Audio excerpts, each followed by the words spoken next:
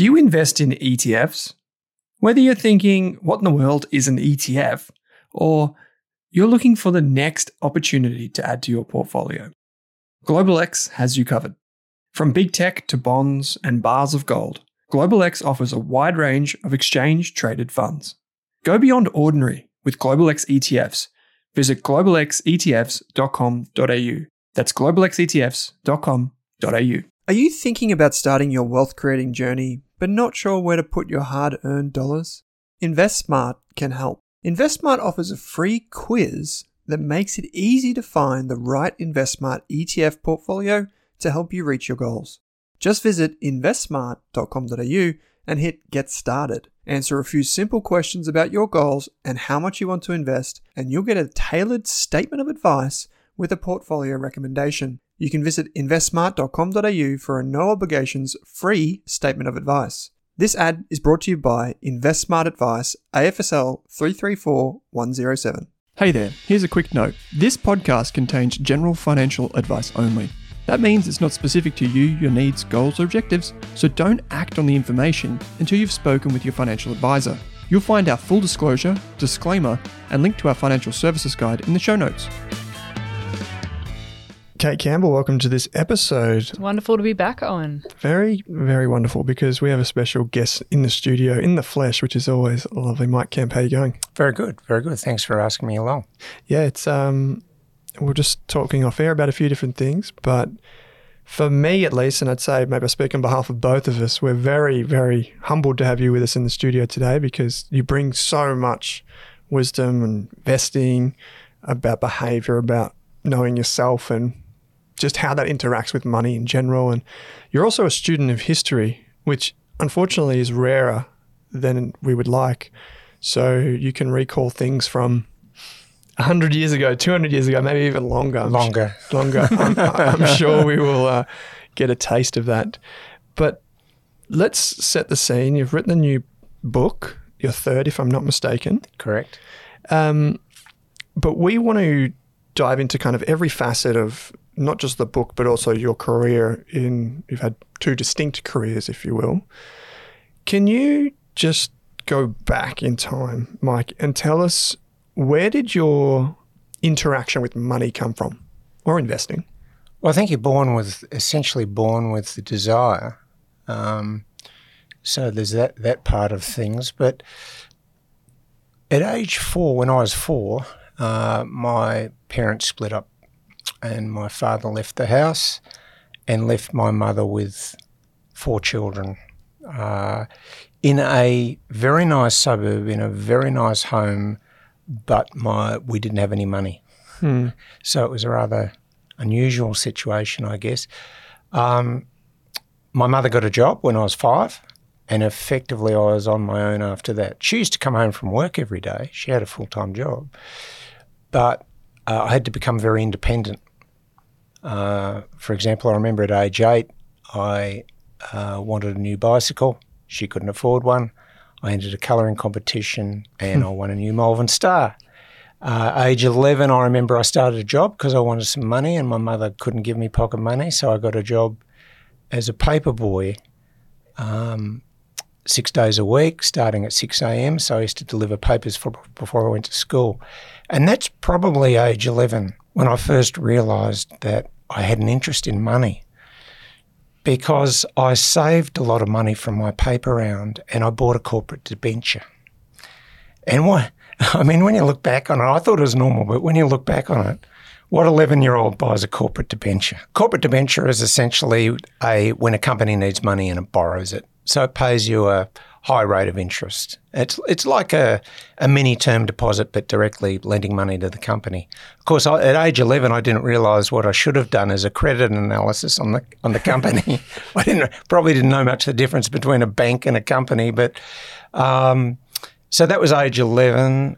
But I didn't really get serious about investing in stocks until I was in my 20s, because you need money. And of course, as a teenager and so forth, so I got very serious at age 11. But I always knew I had an interest in finance. Apparently at age 6, I told my mother I wanted to become a bank manager when I was older. It's very specific. I mean, what 6-year-old wants to be a bank manager? Normally it's, drive a fire engine or fly a plane or something. So it was sort of there. I had a fascination with mathematics. I loved mathematics. So it was just a natural fit. Can I ask a follow-up here? When I heard this story first time around, I was really intrigued by this because knowing what you went on to do after this, which we'll get to in a minute, we talk about on the show limiting money beliefs and people's relationship with money and how that can actually have adverse consequences from being a child and seeing parents with money going through things like breakdowns in relationships, not having money, having too much. These all have consequences, at least it seems. Mm-hmm. Did you find maybe later in your life, which we can get to in a minute, that like your father leaving have consequences on your relationship with money? Absolutely. Did that lead you to overcompensate in any way? Maybe. I saw my mother necessarily eke every cent of value out of a dollar. Mm. Every cent of value was important. And I guess even to this day, even though I don't need to do it, unless something has value, I lose interest. I don't want to overpay for things. Mm. And you can't, that never leaves you. Never leaves you. For example, when I travel on a plane, I fly economy domestically because I can't see the point of travelling business. The seat's a couple of inches wider and the flight's only for an hour and a half. What's the point? But I would consider it now at my age for international flights. Yep. So that's just an example. Mm. I hate throwing money away is what I'm trying to say. Mm. Fair enough. And did this independence as a child, was that what you think led you to investing in shares early on? Because still a lot of us don't start in our 20s. Yeah, I had an interest in the share market and I was working at Bankers Trust at the time. So I it was interesting how I chose corporate finance. I had been a general dentist for a short period of time and I knew I didn't like it, so I did an MBA at Monash. And I wasn't really sure what corporate finance was. And I went to the class, and at the end of the class, under a few classes, I walked up to the lecturer and I said, "Is there a job that does what you're teaching us?" And he said, "Sure. Go and work for a broker or an investment house in the corporate finance department." He said, "It's exactly what I'm teaching you." So then I knew what I wanted to do. Mm. And I got a job at Bankers Trust, and I also ended up with a job at Potter Warburg in their corporate finance department. And I used to pinch myself each day saying, "Really? Is this work?" No, I just loved it. Yeah. What didn't you like about being a dentist? That's a really hard question.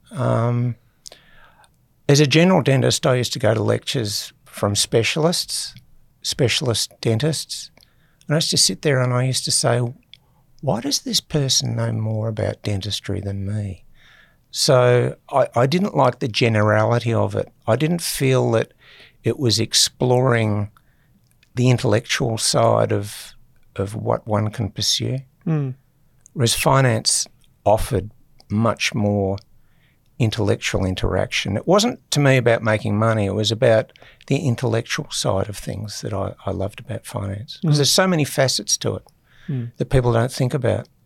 A lot of people enter finance because they think, I just want to make a lot of money. No, it's about psychology, it's about history, it's about accounting. It's about every facet of life that you can think about to become a good investor. Mm. So many other avenues to explore. Mm. So you chose shares predominantly, it seems, over other types of finance, like a corporate finance, worker can move into different parts of corporate finance. They can move into debt. They can move into private markets. Yeah. Why did you end up in shares? Yeah, when I went looking for a job, Macquarie Bank offered me a job. I sort of got excited about that. And I said, what department will I start off in? They said, the property department. I went, ugh, no.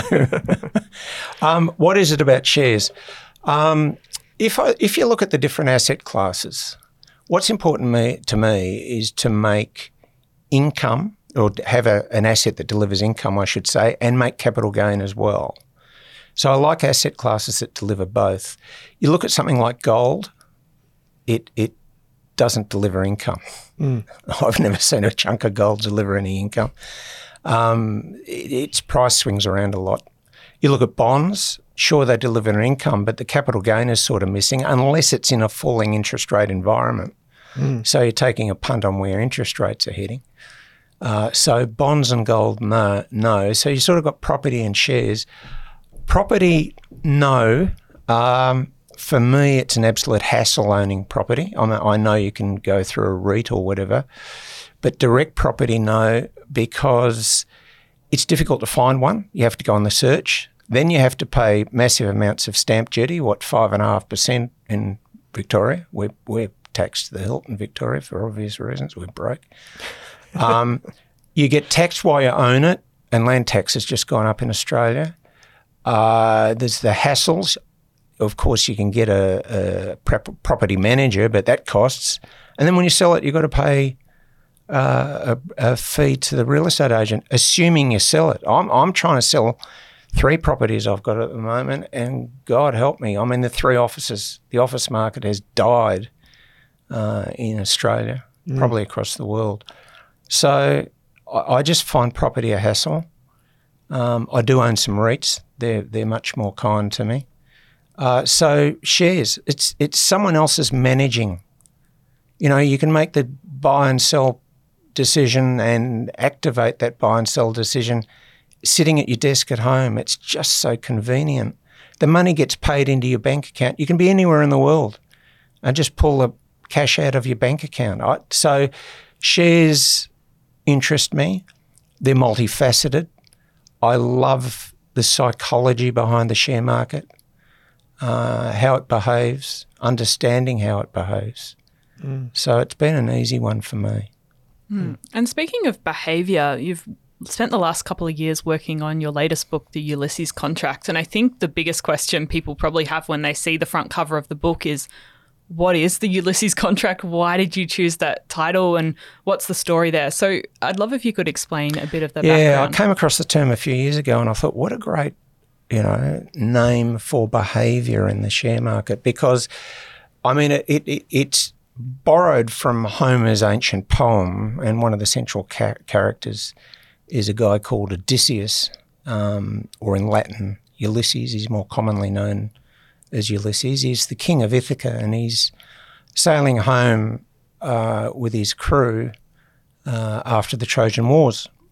And he's sailing past an island that sirens inhabit, which are beautiful, sweet-singing sirens that lure seafarers onto the rocks to their ultimate death.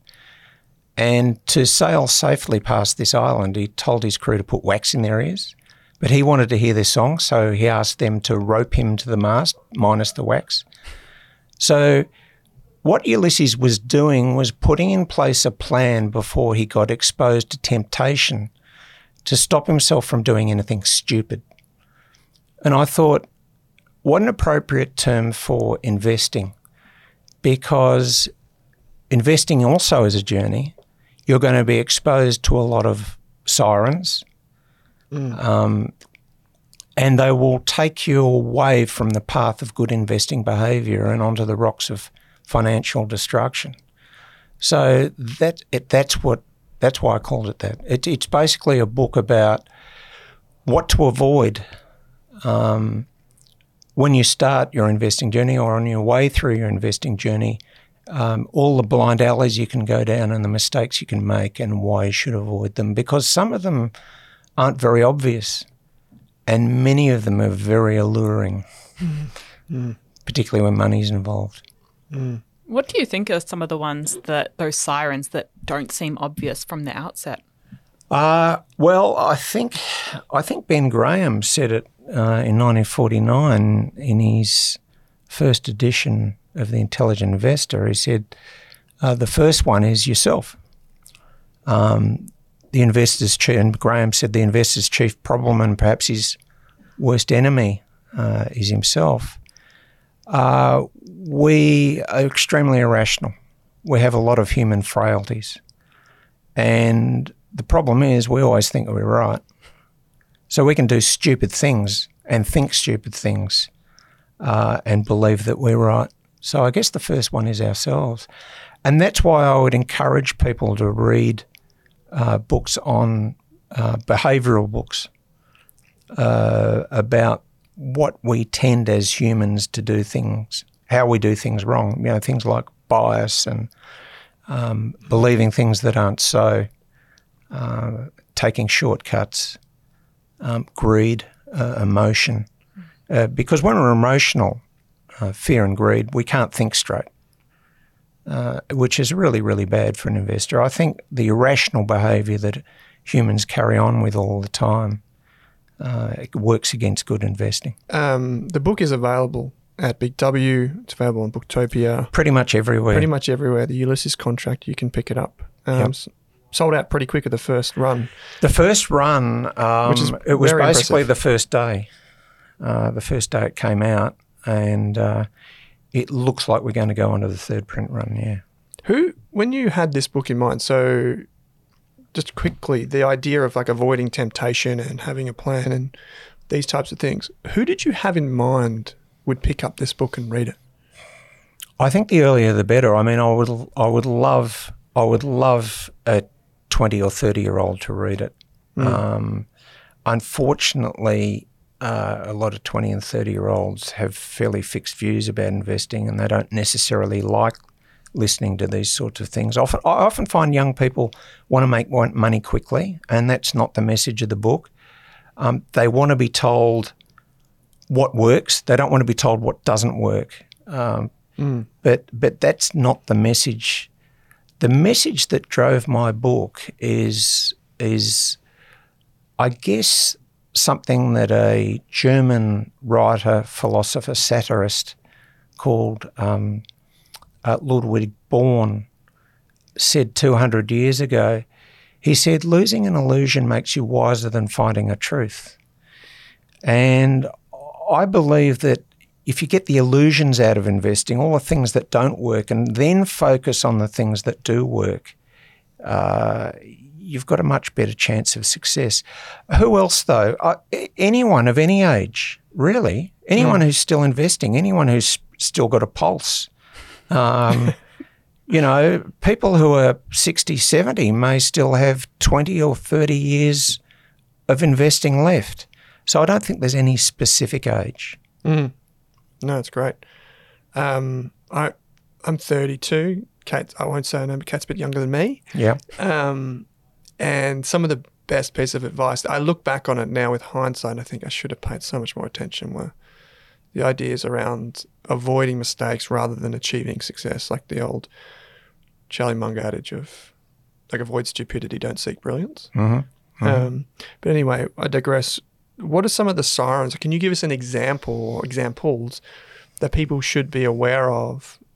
And I think it illustrates the concept beautifully. I think a pervasive one is the crowd.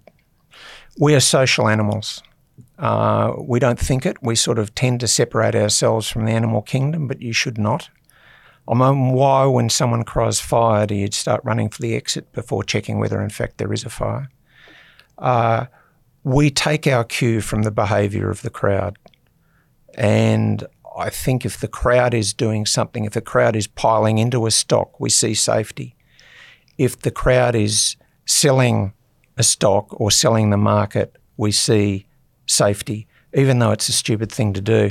If you want a specific example, I think an absolutely beautiful example was the crash in October 1987. It was a Tuesday in Melbourne. I remember waking up that morning and listening to the news, and Wall Street had just closed down 23%. Now, is there any reason for Australia to have fallen by 25% that day, which it did? No one was asking any questions. They were just behaving as Wall Street did. We were running for the exits because someone called fire. I think a really interesting thing is they had 6 investigations into the crash, the October crash, in the subsequent 4 months after it. to try and find out the reason why the market fell 23% in America. And they didn't come up with a conclusive reason, not one conclusive reason. And a guy called Bob Shiller, you've probably heard of him. He wrote the book Irrational Exuberance. Bob Shiller sent out a questionnaire to many people, qualified, experienced, financial people in America, and said, why did you sell? And the answer came back. They just said, because the market was falling. Mm. Yeah, so that was the most dominant reason. So we take our cues from the crowd, and you've got to think Socratically. I remember during .com, when everyone was buying .com stocks, and Warren Buffett wasn't, for obvious reasons. He didn't believe in buying companies that were just burning cash like that. And he was getting heavily criticised in the press at a personal level. You know, what's wrong, Buffett? You know, buffeted by the winds of change. We even carried these articles in the Australian Financial Review. He copped an absolute, pounding by the press. But who had the last laugh, really? He was thinking Socratically. He was saying, this doesn't register with me. Mm. But a lot of people bought .com stocks because they saw them ripping up in value. So the crowd can be a very, very, very, very seductive siren. On the way up and on the way down. And on the way down. Well, I think forecasters, economic forecasters can be a very seductive siren. They're basically fortune tellers. They don't know. They just appear to know. They speak very, very confidently. The problem is that none of us know what the future holds. We can have a guess, but none of us know. But we hate that. I mean, Alfred Coles, back in 1930, American Alfred Coles, basically said the reason that we listen to forecasters, even though we shouldn't, is because a world in which no one knows can be frightening. Humans hate a void, and the future is a void. So what they are prepared to do is to listen to forecasters, economic forecasters, who are telling them how things are going to turn out. But the thing that worries me about forecasters is that they deliver that forecast as a narrative. In other words, and it starts to sound like fact. The past is a narrative because it happened. It's fact. The past can be delivered as a story. And when they start delivering the future in the same sort of expressive way, the difference between past, which is fact, and future, which is not fact, starts to become blurred. And people start to believe them. I think a really interesting thing that denies this, a guy called Philip Tetlock, he's a professor at Philadelphia University in the US. He's an expert on experts. He does research into these expert predictions. And probably one of his most interesting study, he looked at the forecasts of, I think it was about 250, 260 economic and political forecasters. But he did something we don't do. He followed the forecast through time to see if they came true. And altogether they produced 27,500 forecasts. And in Tetlock's words, the outcome of their forecast could have been achieved by a chimpanzee throwing darts at a dartboard. But the really interesting thing I found was that the subgroup of forecasters that performed the worst were the most confident ones. And as I like to say, where do we find confident forecasters? On the news, in the newspapers. They get presented by the bank or the financial institution as their face because people love confidence. And it's dangerous to listen to forecasters. Well, it's certainly dangerous to act on what they're saying. You don't need to. So that's another one. This whole idea of top-down investing, where you think about the economy and what that's going to do, then you think about the business sector that's going to perform the best within your economic forecast, and then the businesses that are best. I just laugh. The whole thing is on the on the premise that your first basis for choosing was correct, and it's not. So it's faltered from the beginning. But I think, from memory, I've got about 11 or 12 sirens that I talk about. So there's a few. I don't know if you want me to talk about any others. What about this? Does market timing work? So things like, patterns, trading, these types of things, a lot of people get lured in by this. Yeah, you've talked about two seductress. things there. You've talked about market timing and you've talked about charting. In most people's hands, market timing doesn't work. In most people's hands. But everyone, it's this whole thing of people getting confused between the past, the present and the future. And lots of people will look at the past events and say, well, that was obvious. You hear from very, very few people before a crash, but you'll hear from a lot of people after a crash that they knew it was coming, but they were quiet. Does market timing work? The only time I think I can actually make any sense of it all is in the wake of a crash. There's been about 4 boom markets and crashes in my investing career.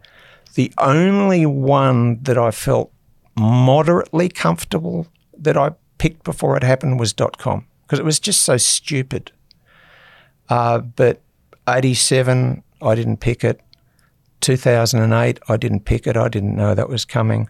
Of course, March 2020, in that sort of flash crash and up, the COVID-induced flash drop, I didn't know that was coming. So in terms of pre-crash, .com was the only one I sort of had an inkling about. I didn't get caught up in all of that.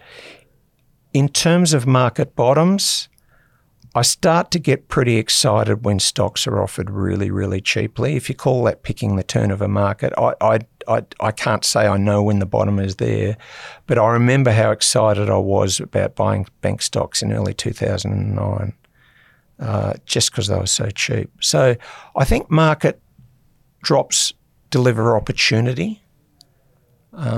Predicting exact turns, no, I can't do that. And I don't really think anyone can. Some people are hopeless, full stop. They get so caught up in the exuberance, they don't see a crash coming. And then they get so caught up in the pessimism in the wake of a crash, they'd never buy again. So this all gets back to emotion. And the other one was charting. And Charting. I only bring this up because I've heard you talk about it before. Yeah, charting, the old-fashioned charting. I'm not an advocate. What I think charting is all about is that humans have long relied on patterns. We love patterns. We see man on the moon. We see, images in the stars, lines drawn together. Historically, mankind has looked out to the horizon and seen the patterns in the sky to get a feel for what the weather's going to be. We're pattern-seeking animals. I tell the story in my book of during World War II, when the V1 and V2 rockets were raining down on London. They were being sent from the French coast by the Germans. My mother lived through that, by the way. She was in London right through the Second World War. And what the Londoners saw was that the East End was getting hit more by rockets, V1s and V2s, than any other part of London. So they assumed that the Germans were targeting in the East End. But what they didn't know is the German technology wasn't that accurate. They had about a 30-mile radius the things were landing in. So this was just a pattern that was being drawn by randomness. They found out after the war that was the case. So people tend to read things into things when there is no meaning there. I think the classic one is a study that was undertaken by an American called Holbrook working. And he was trying to work out if charting actually works. So what he did was he generated some random charts, absolutely random numbers, and then drew a chart. So it was nonsense. And he handed them to some traders. the financial markets. And they sat down and interpreted it and told him what the price of whatever commodity it was supposed to be was going to do. And that they were drawing sense out of nonsense. And I think there's a real risk with charting to do that. I'm not denying that there are successful traders out there, but they don't use charts anymore. They use computers. You've spoken a bit about these different sirens and how often we can be our own worst enemy, which is quite a confronting thing to face, especially as a new investor when you don't know where to turn. I know that you've studied a lot of different areas and you've looked at history and psychology when you've been learning about investing. If we're trying to think how to improve our own skills as investors, what discipline should we be looking at, or what skills should we be trying to cultivate to improve our own skills as investor and not get trapped by these sirens? I think you mentioned the two most important ones, but there are other areas you can look at. I think financial history is absolutely essential. The first stock market started really essentially in 1602 with the Dutch East India Company. That was the first company that could be traded as a public share as we know them today. The shares were traded in an open outcry in Amsterdam at the Dam, the square that's still there. And then they built a stock exchange which was opened in 1611, and then they had a specific place. The first purpose-built stock exchange was in Amsterdam, opened 1611.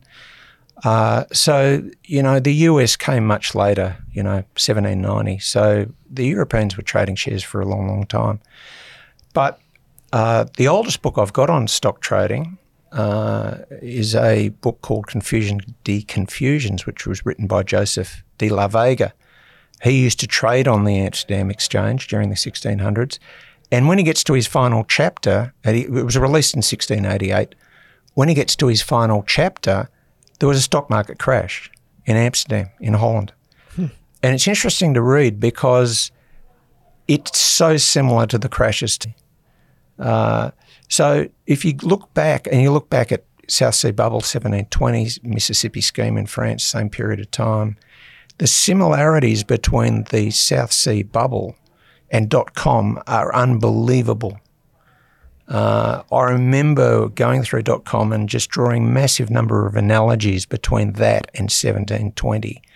So what doesn't change, and I call it the human constant, what does not change is human behaviour. So I like to think that by reading history, when you come to another big financial event or crash, I say it's like seeing a movie for the first time, but you know exactly how it's going to end. So that's what I get out of financial history. Psychology, behavioural finance, yes, very much so, because you start to understand yourself. And there's two very important things with behavioural finance. Not only do you understand how you could misbehave emotionally, but you start to understand how the market can misbehave emotionally. And that becomes a much greater key and an insight into interpreting what is going on. Because if you don't have that understanding, then it's just mass confusion. But there's order. There's order amongst all of that. Now, other things that you can read, if you want to be a stock picker, and you don't have to be a stock picker to be a good investor, you could buy, index funds, ETFs. You don't have to be a stock picker. But if you want to be a stock picker and choose individual stocks, it's a lot more work. You have to understand accounting. There is no choice. It's the language of business, and you have to be able to speak the language. So you have to understand accounting. You have to understand the sectors in which the companies that you are investing operate. There is no use buying Coles or Woolies because you think it's better than some other company unless you understand retailing. You really need to dig down. I've been to Omaha, Nebraska 5 times. And I've had the opportunity to listen to a lot of managers, CEOs of Berkshire Hathaway companies talk about Warren Buffett. Now, what they say about him is almost with a unified voice. He is so understanding of our business that I would feel confident that he could step in as CEO. You may remember when there was that crisis at Solomon Brothers. I think it was, 25 odd years ago. I can't give you the exact date. When Solomon Brothers had a scandal, it was a bond trading scandal, and Buffett stepped in as chairman. He knew the banking business well enough to be able to step in. And I ask investors who are stock pickers, this is the test. Do you understand that business well enough that you could run it? Because if you don't, you're not really as good a stock picker as what Warren Buffett is.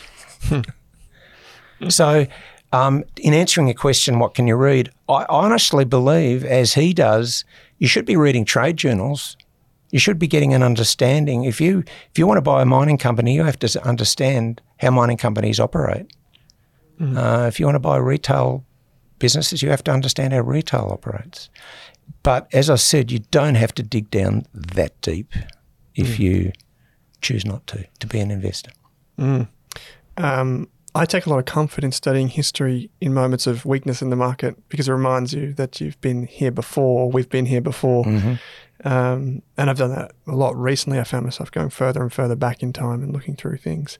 In a previous conversation you had with Phil Muscatello from Shares for Beginners, you mentioned, he asked you a question around, has nothing changed, or something to that effect, there's nothing new under the sun, so to speak. And you mentioned that you had something framed on your wall from the British Parliament in, I'm going to say 17 something. Oh, is this a John Barnard Act? I think so, yes. It was. Yeah, Yes. it's not framed on my wall. I've actually got the Act. I've got it bound. Yeah. Yeah. Can you tell us about this? Well, it's interesting. I remember, I think it was in the 70s, they if you look up Wikipedia, I think it'll tell you that, for example, contracts for difference. CFDs, yeah. Yeah, were invented in England in 1976 or 1977, sometime in the 70s, and everyone jumped on the whole CFD thing. But if you look at Sir John Barnard's Act, I think it was 1736, it was certainly in the wake of the South Sea Bubble of 1720. They enacted in Parliament an act to protect people from leveraged investments, and options were specifically mentioned. CFDs, contracts for differences, they called them, were specifically mentioned to be banned. So we think that we are sophisticated today in our instruments. I mean, if you look back, I talked before about the stock market starting in 1602 with the Dutch East India Company. Right from the start, there were options. You could trade options on those shares. So a lot of the things that we think are new and weird and wonderful aren't necessarily new and weird and wonderful. I mean, you look at Tiberius, one of the emperors of Rome. We're going back 2,000 years. Rome had a problem with its economy at the time, as we do now. So you know what he did? He flooded Rome with money. Flooded it with money. It's effectively what they did with TARP over in the US in the wake of the GFC. So these tools, there's nothing new and wonderful about what we're doing now. I think we're doing the same things. We're just doing them quicker. Yeah. And there's a lot to be said for the role computers are playing in the whole world of investing. And one of the questions that a friend asked me was, how long will it take for computers to just take over investing completely and we don't need to be involved at all? I think it's just time. I think it's almost inevitable. I mean, you look at computers, they've effectively taken over trading. You look at high-frequency trading, computer-driven. You look at Jim Simons and Renaissance Technologies. Jim Simons is probably the most successful, he would be the most successful trader of all time. He's a mathematician. He set up Renaissance Technologies. He left his career as a mathematician when he was 40 years old. He's well into his 80s now. I think he's 85. So he set up Renaissance Technologies and employed people who knew nothing about investing. Nothing about finance, but everything about trying to find pricing inefficiencies using computers. And Renaissance Technologies has been hugely successful in trading. They make, tens, hundreds of thousands of trades in a day. So computers have taken over trading. There's no doubt about that. That's why I say that, using a chart is like entering the Grand Prix with a Model T Ford. They have not yet taken over investing per se. I think that's at a higher level in terms of stock picking. But the beauty about, I think we need artificial intelligence to develop further for that. The beauty about computers is they kill take away two of the biggest problems that the human brain has. Number one, emotion. You can produce a computer that's totally emotionless, even though 60 Minutes carried an article last Sunday night and they were saying that they're going to produce computers that have emotion. You really don't want that in investing. So they get rid of that human emotional facet.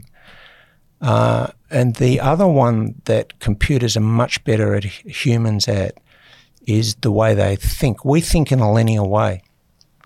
We process information in a linear way because our brain's a bit simplistic. For example, when there is inflation, you crank up interest rates, bang. It's far more complex beast than that. What you really need and what the human brain can't do is interactive thinking. It's when A affects B, but only if C is affecting D, and only if F is half of what Y was. And then when you change one thing, everything readjusts. And there are thousands of things that impact on a result. That's called interactive thinking. Now, a guy called Paul Slovic, who's a psychologist in the US, looked at how much humans, how much analysts, how much investment analysts use interactive thinking in analysing stocks. And he generously said it's probably only about 4% of the time. So 96% of the time plus, they're just thinking in a linear way, which is not good for investing. Now, computers will leave us in their wake with their ability to do interactive thinking. So I think what'll happen, and again, remember this is all driven by money. What is a great investor need? A great investor needs to pick up price inefficiencies and then capitalise on that price inefficiency. What's going to happen when computers start seeking out price inefficiencies in stock values? Because we won't be doing it anymore. It'll be the job of the winner will be the best computer. And what it's going to do is significantly improve price efficiency. They're going to do themselves out of a job essentially because they're going to arbitrage out any price advantage that the other computer can find or this one can find. As computers get better, the market will become more price efficient. I actually think that's a good thing. Mm-hmm. I think markets, to think that they will be price efficient is actually a wonderful thing. But where we're heading, I mean, not even the experts of AI really know how it's all going to end up, do they? Half of them think it's a dangerous thing, half of them think it's a wonderful thing. But I think human brain will necessarily step aside one day. I just don't know when. I probably have a opposing view to that, and I'll happily pass it back to you, which is that for as long as human beings are the customers of businesses, human beings will have the advantage. And the reason I say that is human beings pay for the value. So we can use like multiple regressions and language models to predict with big data what people should do, but a lot of times people aren't rational. So unless we can breed irrationality in the numbers, and where I'm going with this is I fully agree about efficient markets, and I think a lot of the people that rely on models, so like quantitative investors, I think they'll just be completely, because there is no edge in that if the computer is your nemesis. But for example, I think like the behavioral edge that people get from investing is both an advantage and a disadvantage, as you say. And so I agree with you in principle that it will happen eventually, but I probably have by the sounds of it, I could be wrong, are less. My perspective is longer term. I think it will take a very long time. I think it will too, but when I am asked how long will markets be inefficient, my answer usually is as long as human beings are involved. So I guess that sort of plays into what you are also saying. As long as human beings are involved in pricing in any way, markets will continue to be inefficient, which I think is effectively what you're saying. Do you think that markets are already at a point where they're near this efficiency? Because the reason I bring this up, right, is we know that a lot of active fund managers, and there's a myriad of reasons for their doing so poorly. So sorry, Kate, if Mike and I are boring you to death with this conversation, but I think there are a myriad of reasons why they underperform, which would take a whole nother podcast to discuss. But we are at a point where so many of them do so poorly. We are. It's an interesting question. This one's been put to Warren Buffett at his AGMs, which he holds in the first September and May each year. And he's basically admitted what you just said.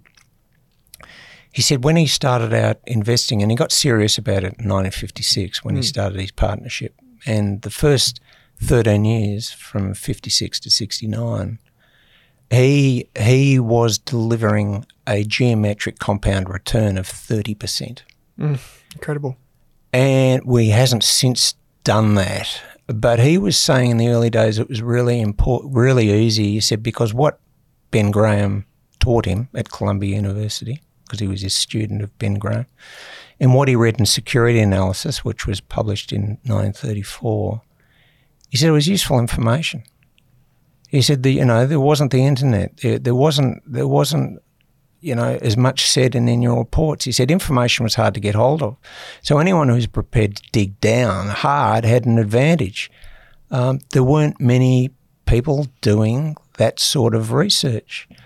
And Ben Graham himself, who died in 1976, just before he died, he was asked this question, the exact question you're raising. And now this is 1976.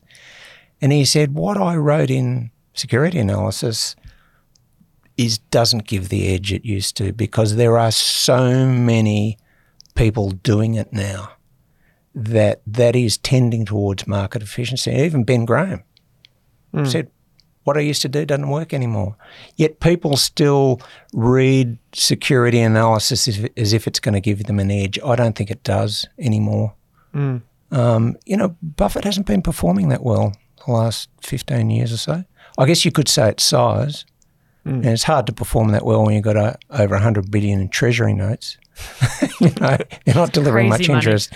I agree with you. I think it is tending towards becoming more efficient, but there are times when it becomes massively inefficient, and they are times of extreme, like market crashes or euphoria. So it's more about human behaviour, not just your normal everyday. I think 95% of the time the market is as efficient as you can get, and it just goes haywire. And it'll continue to get haywire as long as humans are holding the steering wheel. You've spoken about trying to really understand the company and understand it well enough to run it. What has been the most unusual source of an investing idea for you? I haven't really had any super duper unusual sources of investment. I think one I feel proud of was Collins Foods. I'm in the top 20 shareholders at Collins, and probably will be for some time. It was floated in 2012, I think, 2011 it was floated, $2.50 a share. And in 2011, the share price had dropped to $1.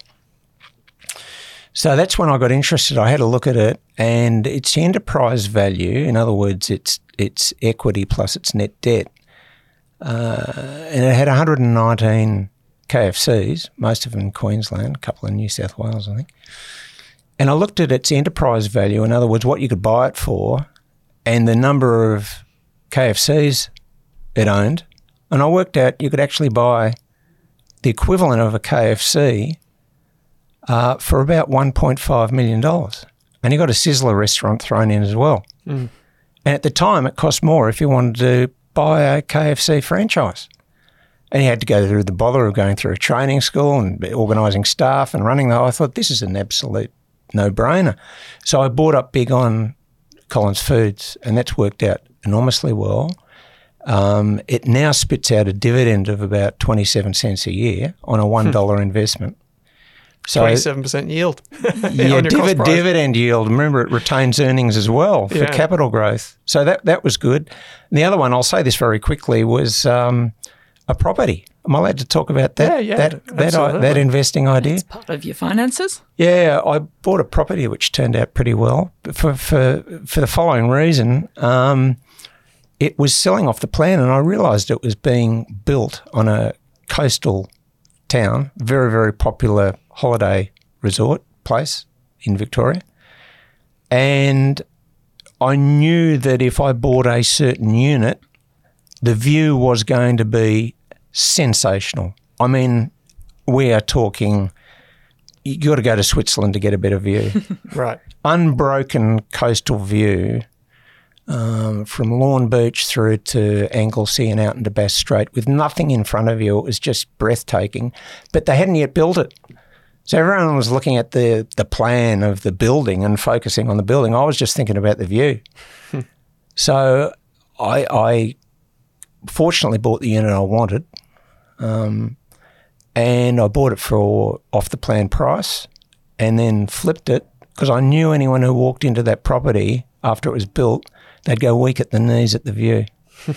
So that was a great investing idea as well, and we got right off stocks then. So you got to see something that other people don't. I think in investing, essentially. Yeah. So it's interesting that you bring up Collins Foods, which CKF is the ticker symbol on the ASX, which is obviously a play on KFC, which is, chances are most of the people listening to this, unless you're a veggie or a vegan, you probably don't go there that often. Which is fair. You can get the chips, I guess. It wasn't a stock recommendation by the way, Owen. It wasn't a stock recommendation because it's a very different price now than when I bought it. Yeah, absolutely. But the reason why I use this as a segue is I often say one of the best ways to get rich is to use other people's money to do it. And a franchisee is like the perfect way to do it because if you own the brand, you can basically get people to pay you for them to use your brand, which they then pay you for forever, a percentage of sales. Yeah. And I'm curious, if we just talk business models, so nothing on this show is a recommendation of any sort, but what business model stands out to you as something that is truly like beautiful, or a business that you think this is just special, what it's created or what it's done? I really like car sales. Oh, yeah. It has quite a moat.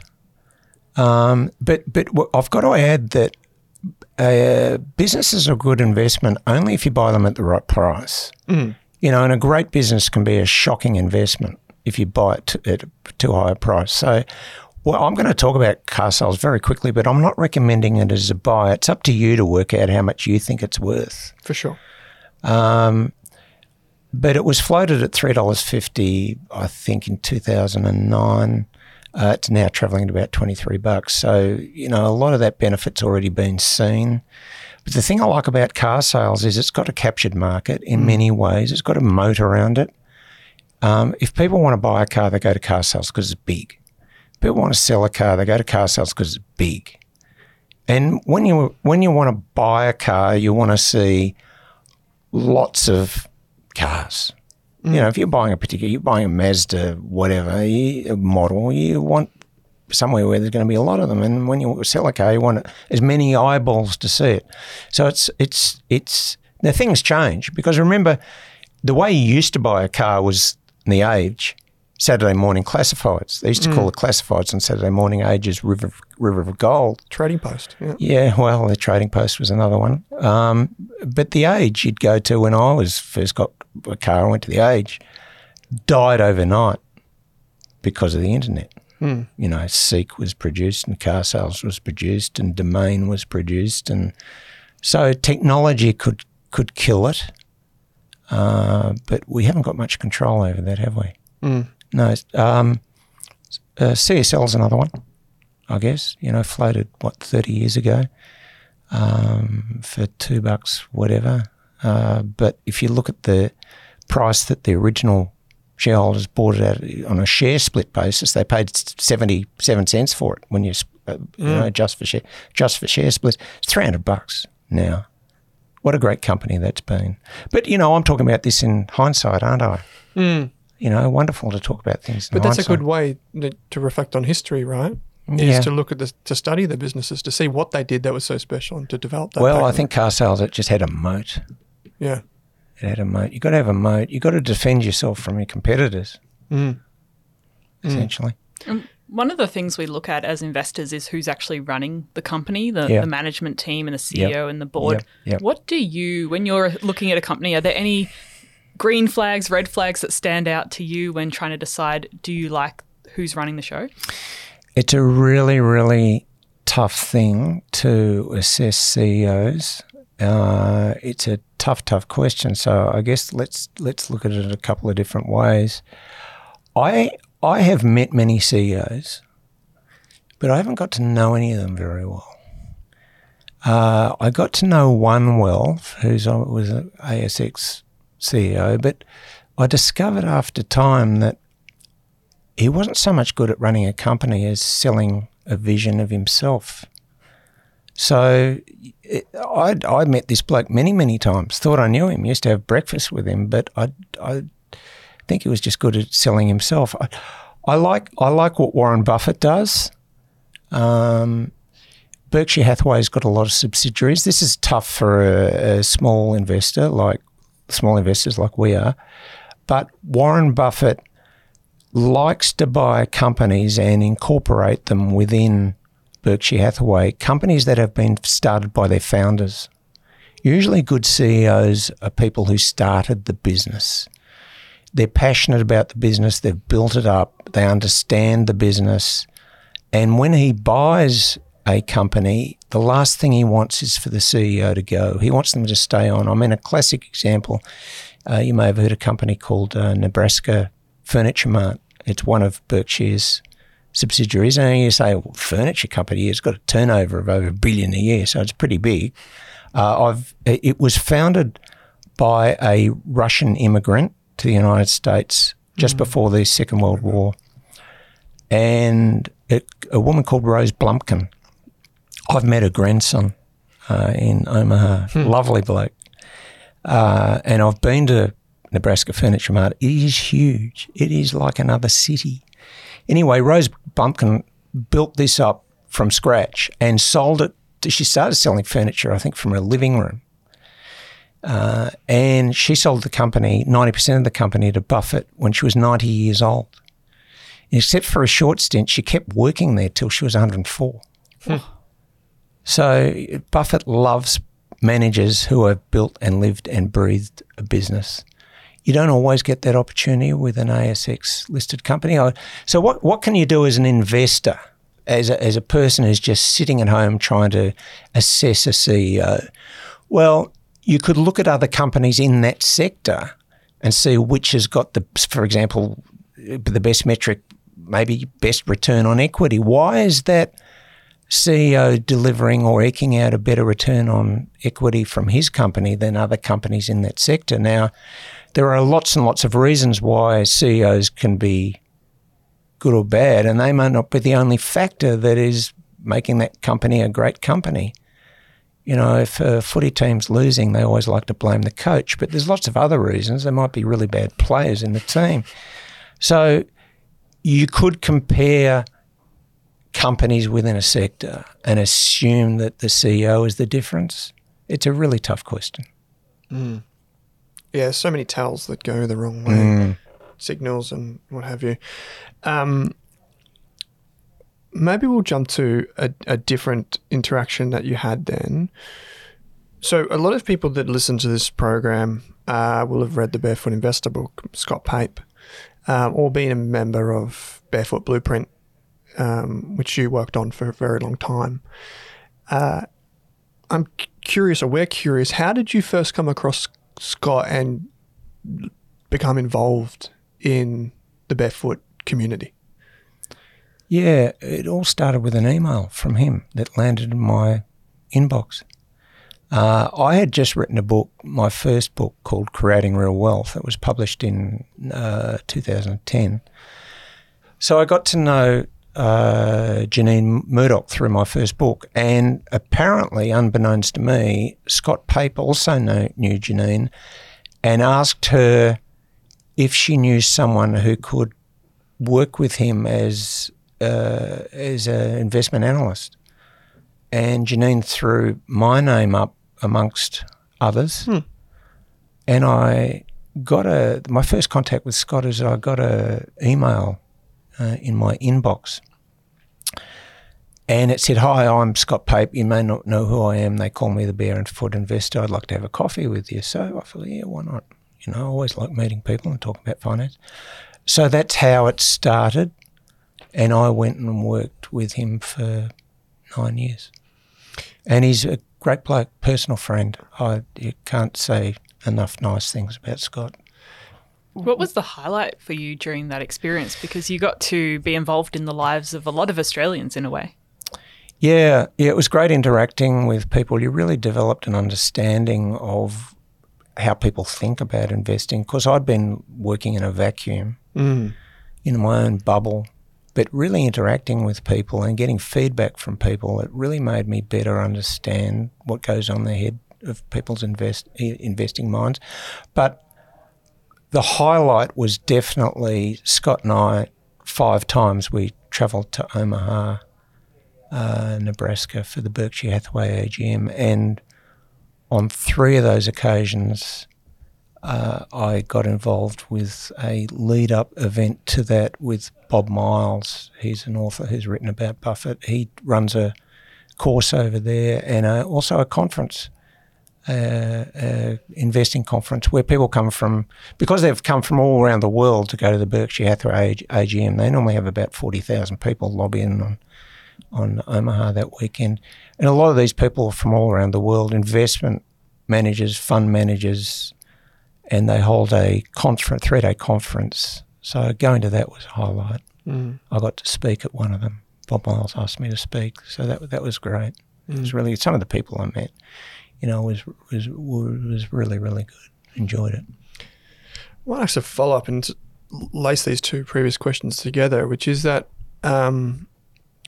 we spend a lot of time here talking about financial independence and what that means, but a lot of the times we spend it on the build-up to financial independence, to reaching a point in your life where you get to that control, basically, of your time and your effort, whatever. And so when Scott sent you that email, now we don't know circumstances and all that sort of stuff aside, but I would assume, just from what I know, that you were in a position where you didn't have to take that job. No. And so I guess someone who was perhaps financially independent at that time, why did you decide to do that? Like, what purpose did you have in that? Okay, it's a great question. And really, and I'm in a very, very fortunate stage of my life, have been for a long time, where I can say no. I don't have to do anything, really, to be quite honest. So it's all about choice. And I interacted with Scott because I wanted to. You know, it was... payment was not an issue. You know, it was never about money. It was always about spending my time each day doing things I genuinely wanted to do. And there was not, you know, there wasn't even 1% of the time I didn't enjoy working with him. And I could have walked out any time, and he knew that. But I was there because I wanted to be. And I'm here today because I want to be. I was going to say the same thing today. Same thing, yeah. So what drove you to come here today and talk, other than, so you've got the book, which no doubt many of our listeners are going to grab from Big W, maybe even hand to their friends and family. But what drives you today? Very, very simple. The alternative to getting involved in something you're passionate about is to do nothing. Because I certainly, long time since I've had to work for money. So you fill your day doing things you want to do. And there is nothing I would rather do than write a book about finance, interact with people about finance, help people with finance, or be talking to you. There's nothing I'd rather be doing, full stop. So Simple. I'd be interested to know, because we don't often speak to people who are already financially independent on the show. Has it changed your life in any other ways? I had a career. I was a career type person, and when I was in my 30s and 40s, my career, you just naturally accept that you do a career. I wasn't really in the position I am now.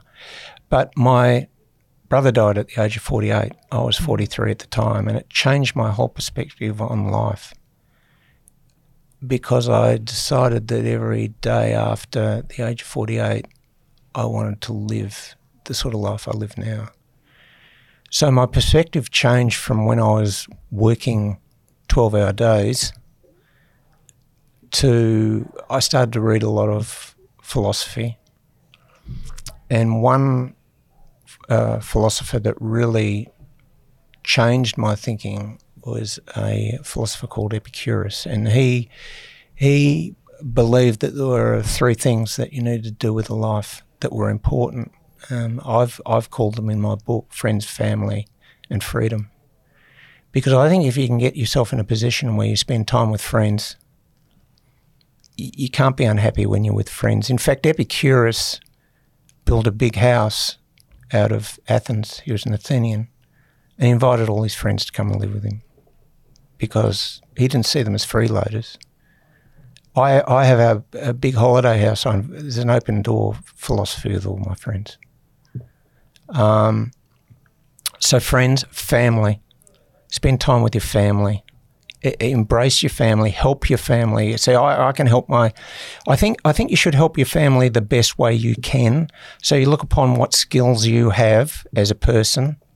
They needn't be financial skills. They might be other skills. My wife is extremely skilled with her family. I can help my kids financially, but that's important to me. It's not giving them stuff or making them weak. And freedom for choice, freedom to do as you want. It's never, financial independence to me is not about things. It's not about a big yacht or driving a Lamborghini. It's about being able to do the important things in life without hindrance and not feeling that you are going to work because you have to pay a mortgage. Financial independence to me is not having a mortgage. It's not craving for something bigger or better than I've already got. I'm very, very happy with what I've got. So that's what financial... And I didn't really reach that realisation, sadly, until my brother died. So I was in my 40s. Yeah. Can I ask, from in that period where from 43 to 48, what did you do differently, if anything, to prepare for that moment in your life at 48? So did you scrimp and save? Did you continue to work the same 10-hour days but just cut excess in your life to save more and be prepared for that time? Or no, for me it was steady as it goes. But I had worked out that sort of by that time I'd be fine. So yep. I just cruised the last 5 years. I didn't cruise. I worked very, very hard. I was working 12, 13-hour days. Yeah. And not necessarily enjoying it. So, yeah, everyone's different. Everyone has a different journey. But I think the ultimate destination should be friends, family, and freedom. I like that you've worked out what's enough for you, because often we don't find that point and it can make us quite miserable along the way. Absolutely. In our society. One of the wealthiest nations in the world, and there is so many people screaming out for more. It's bizarre. Absolutely bizarre. It's because I think it was John Stuart Mill who said, we do not desire to be rich, we desire to be richer than the other man. And I think we need to take a much broader look at where we are placed on this planet. You know, there are billions of people here and there's only 26 million people in Australia. We judge ourselves by Australian standards that if we haven't got this or that or this or that, we're unhappy. Just travel. Have a look. And don't go to America and Switzerland and the UK. Go to some other places and see how other people live. We are so blessed in this country. We really are. But we spend too much time worrying about what we don't have. I kicked that habit years ago. I used to suffer from that, but I don't anymore. Do you do anything in your daily routine, like a ritual or anything, to practice gratitude or something along those lines? I stop and I pause and I look. For example, if I'm walking along the beach, I make it a really slow walk and I stop and I'll watch people surfing and I'll watch the waves and I'll listen and I'll feel, I'll look at birds. When my daughter comes with her new baby, I will just go out and stand in awe, you know. It's admiring and looking at things rather than rushing past them, I think. Do you read any books along the lines of, we'll ask you for a list of books in just a moment, but do you read any books along the lines of more like the spiritual side of things or things like, say, like The Power of Now by Eckhart Tolle or anything like that? I don't. I'm not a spiritual person. However, I don't deny the comfort that spirituality and religion brings to people. But I'm not a religious or spiritual person. I guess I'm too much of a scientist for that. Yeah. Yes, you do love to read, as anyone that reads the Ulysses Contract will discover. And I know we tasked you with bringing along some of your favourite investing books, and I know you've got a piece of paper with a few lined up for us. So I'd love to I didn't want to miss any. Look, I've got about 700 books in my bookshelf, and the bookshelf's not there for show. I've pretty much read every one of them, and some of them I've read more than once, I must admit, because you do tend to forget over the years. So it's a really, really difficult question to say which are my favourites. For example, financial history. There's so many books you have to read to compile a picture. So there is no one single book. I think Devil Take the Hindmost by Edward Chancellor is a good one of financial crashes, but there are others as well. But if I was pushed to choose one, that's quite good. Edward Chancellor is a good writer and obviously a great historian. He's an Englishman. Psychology. So that was the history one. I guess psychology and behavioural finance. Daniel Kahneman has been great in behavioural finance, and it's a bit of a mindful, thinking fast and slow, but it covers a lot of ground. But there are many good books on behavioural finance, but anything with Danny Kahneman or Amos Tversky, unfortunately Amos has been dead for a long time. He was his partner in crime.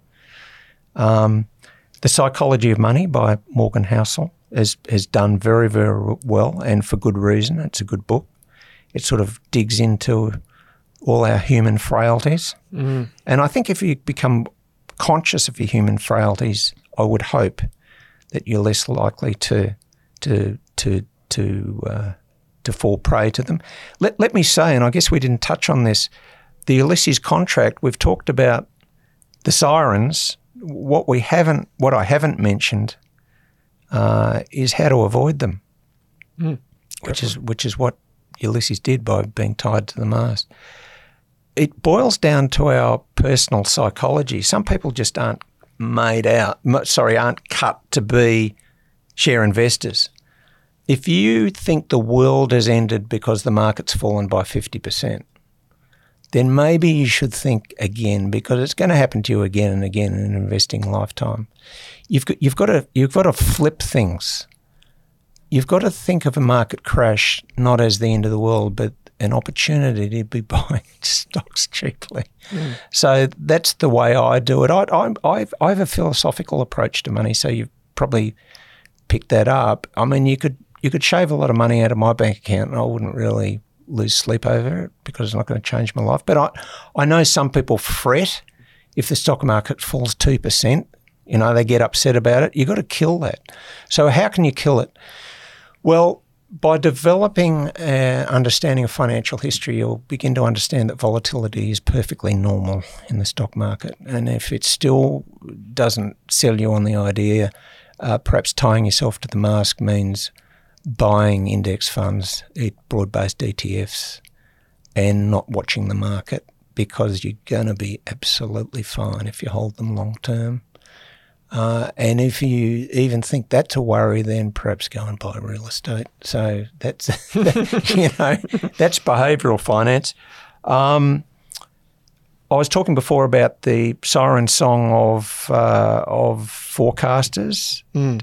Dan Gardner's book, Future Babble, is really good. It's quite a good read, and if you get to the end of Future Babble and still listen to forecasters on TV, there's something wrong with you, because he produces an extremely convincing argument. Well, that's all a waste of time. And I think for a good general overview of the market, Howard Marks, The Most Important Thing, I thought that had some really useful information in it. So that's just, how many? That's just 5 books. I could sit here all day, but I won't. Now, we'll put a link in the show notes to all of those books that you just mentioned, as well as the Ulysses Contract, of course. And once again, you can pick it up from any good bookstore, and every good bookstore should stock it. Yeah. And Michael, we've covered a lot of ground today, from the sirens and how we might be led astray as investors and how we can be our own worst enemy, some of your journey investing and learning about different companies and ideas and what financial independence means for you. But if you had to leave listeners with one lesson or piece of advice or idea after listening to today's episode, what would that be? People confuse what's important to become a good investor. They think it's an intellectual exercise. It can be, if you want it to be, but it doesn't have to be. And I think the most important thing for a good investor is certain personal traits. Those traits of discipline, those traits of consistency and patience. And I think if you are disciplined, consistent and patient and follow a certain rules, you can become a good investor. And by that I mean disciplined, consistent and patient. What I mean is constantly saving something, constantly investing something, and be patient to allow compounding of returns to deliver the return. I've talked a bit about going to Omaha, and I've talked also about Joseph de la Vega's book, Confusion and Deconfusion, the first book I am aware of that was written on investing, 1688. Patience appears in his book. De la Vega says what's important to be a great investor is patience. I have many, many old books in my bookshelves going back, 150 up to 200 years. That word patience appears again and again and again. And I had the good fortune of meeting Warren Buffett's daughter, Susie Buffett, on 3 occasions, once to actually speak to her. And in the small group I was in, someone asked her, what 2 words best describe your father? And she didn't hesitate. She said integrity and patience. And I think the message I want to pass on to people is impatience is the enemy to be a good investor. Well, that's a wonderful way to end the discussion. I really appreciate, once again, you taking the time to join Kate and I and the RAS community listening to this or watching this. You didn't have to be here today, as we've discussed, but we do really, really appreciate your time. That's Mike. okay. Thanks for coming in. to talk to you. Yeah. And Kate, as always, thanks for joining me. Thanks for listening, everyone.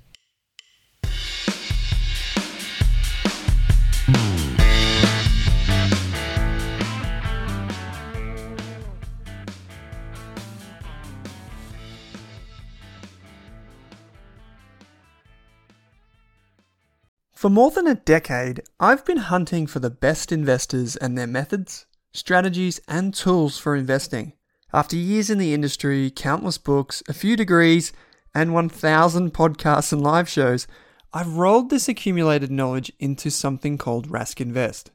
If you've ever heard me talk about a core and a satellite, active and passive, true long-term compounding, or you simply want to know exactly how I would invest, now is your chance. Rask Invest is our new investment service, designed for all types of investors who want professional management of their core portfolio at a low cost from a team they trust. Rask Invest helps you automate your wealth creation and passive income. Simply click the link that says Invest with Owen in your podcast player to join one of our live platform walkthroughs or book a call with us. You can also view the Rask Invest PDS and TMD and get invested with me.